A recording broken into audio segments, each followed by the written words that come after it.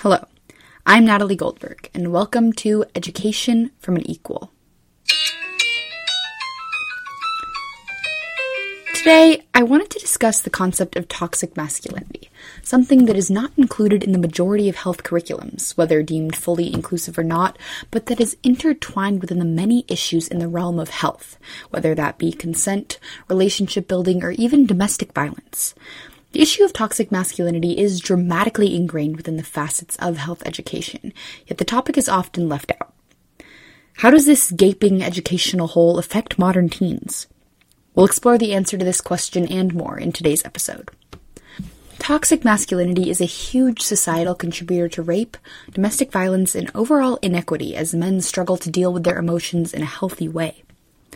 Because men have been taught for so long that they should not express emotion, whether by example from the men in their own lives or from what they have seen in the media, they often have trouble coming to terms with their own emotions. Whether those emotions are anger, sadness, or even affection, it is difficult for them to express the way that they feel because emotions in any capacity are deemed unmasculine. This causes many men to attempt to deal with their emotions in ways that are deemed acceptable for men. But oftentimes, because of society's skewed definition of manhood, these ways are detrimental to the men involved and the people around them. On TV, we see men punching walls, or worse, other people, instead of crying or having a heart-to-heart with someone they feel close to.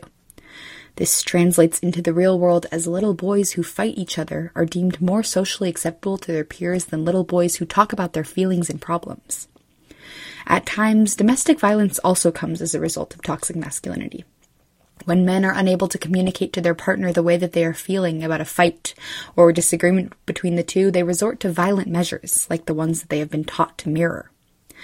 Not only does toxic masculinity affect the way that men express emotions, but it can also harm their sense of identity, which can lead to issues like sexual assault and harassment.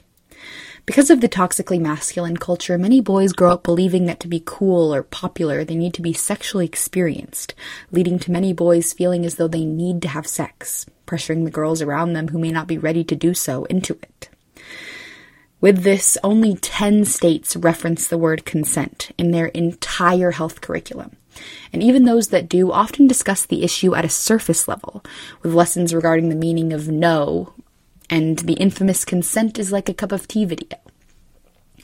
While this information is crucial for teens, the majority of these curriculums do not address one of the main causes for these repeated breaches of consent, which are the sexual expectations that men are held up to. This issue is more broadly explored through the concept of toxic masculinity as a whole, as one of the root causes for the ridiculous and dangerous sexual expectations is the fact that the concept of masculinity as a whole are skewed. Because there is no nationally regulated consent education, there is no uniform definition of consent. People may not know how to differentiate between a yes and a no or an unclear answer. This lack of unanimity within the curriculums leaves it up to the teachers once again to discuss what consent really means, which creates more fog over an already foggy issue. Another major issue I have with the current consent curriculum is that it tends to lead towards the side of victim blaming.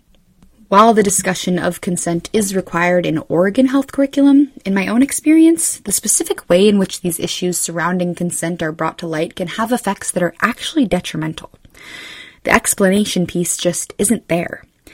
The discussion of preventative measures regarding rape can be completely life-saving, but in tandem with these must come a frank and open discussion between students regarding why many women need to take these preventative measures in the first place. Many students from schools all over Oregon that I have spoken to have mentioned teachers in their health classes often recommend not to wear revealing clothing or be outwardly flirtatious, two things that are rampant within the reasonings of those who often blame women for rape.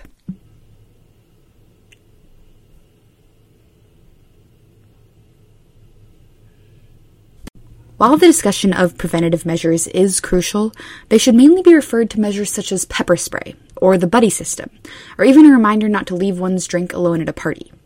And yes, many curriculums do discuss these things. However, what they are truly lacking, and what is crucial for these discussions to actually make an impact, is the origin of this issue.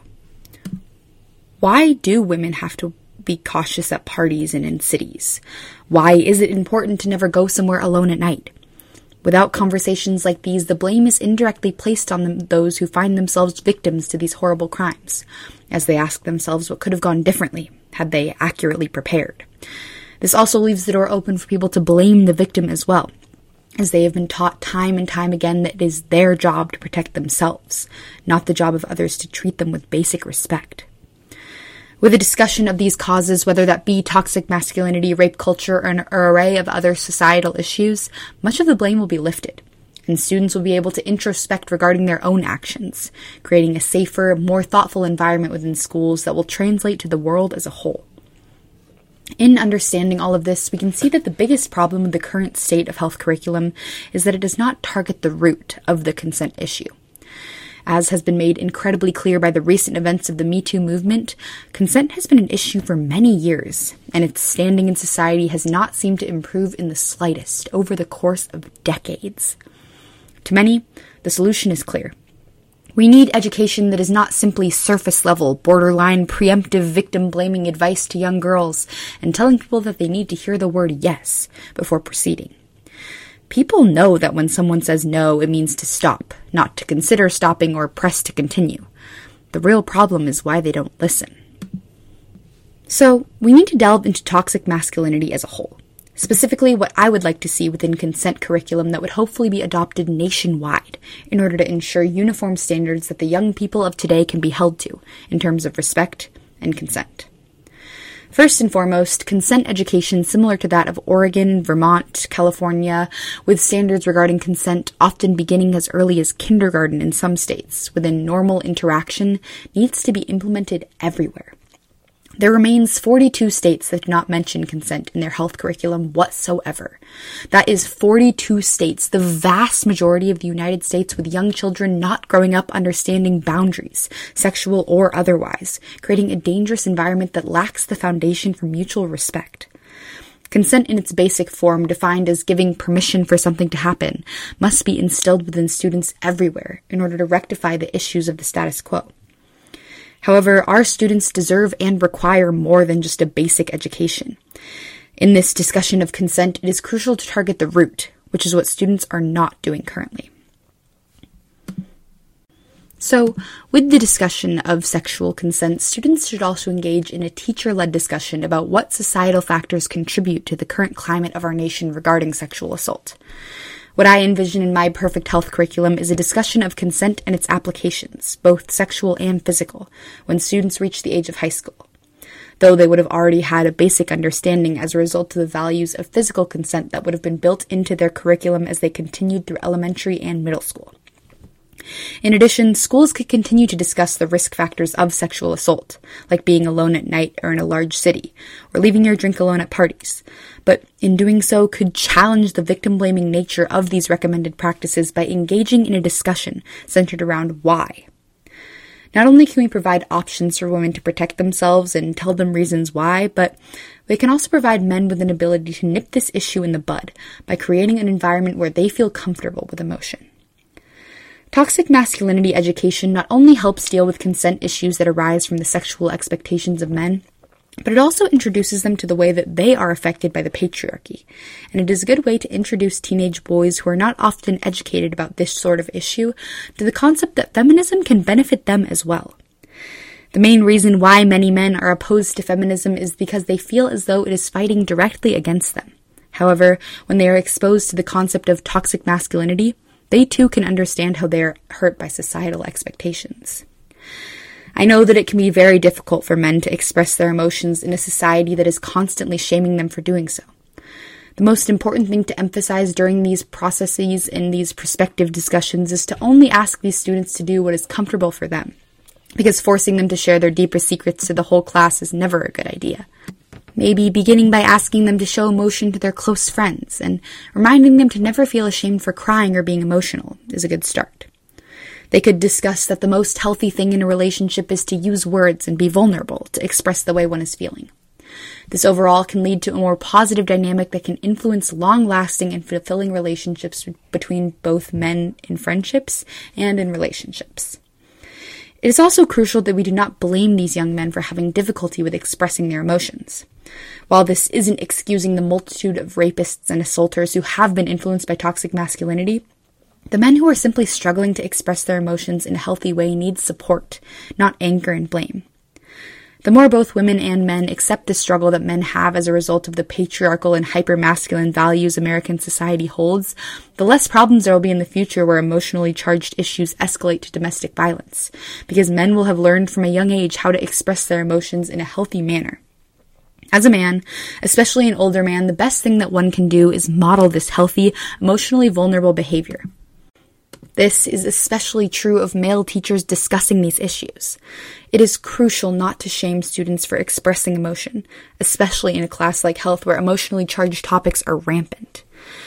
Additionally, it is crucial that these classrooms are a safe place, and that teachers immediately address and punish any behavior or bullying that enforces toxic masculinity. In my own experience, teachers not doing so in class has been the main reason why health doesn't feel like a safe environment. If anyone takes anything away from this episode, it should be this. The patriarchy harms men as well as women, especially in terms of dictating the standard for male behavior that forces them into a box of masculinity. This in turn harms both men and women.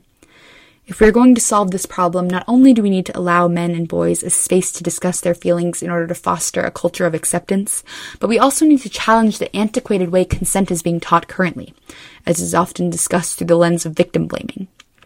This change must begin within the school system if it is to have any effect on our culture.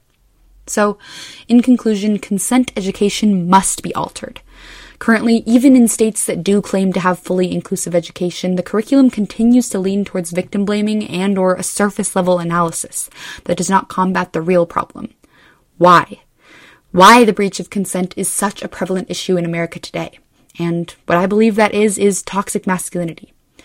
What I would like to see in terms of schools going about this is a pointed discussion of toxic masculinity and rape culture, alongside the basic discussions and definitions of consent and risk factors. There are many avenues through which this could be accomplished, as there are a multitude of groups that are working to target men and boys in the discussion of consent and rape culture. One of these groups is Promundo, whose educational materials I will be linking on my website in the transcripts section for this episode. Promundo utilizes many of these same discussion topics that I have mentioned in their educational tools. If you are a teacher, I would very much recommend that you look into their educational materials. Thank you so much for tuning into the official second episode of Education from an Equal. The next episode will be released on Sunday, March 24th, 2 weeks from now, because I'm trying out a new uploading schedule in an attempt to provide more deeply researched and analyzed content. If you want a preview of what we will be discussing in that next episode, be sure to check out my website, www.educationfromanequal.com. See you on the 24th with the next episode of Education from an Equal.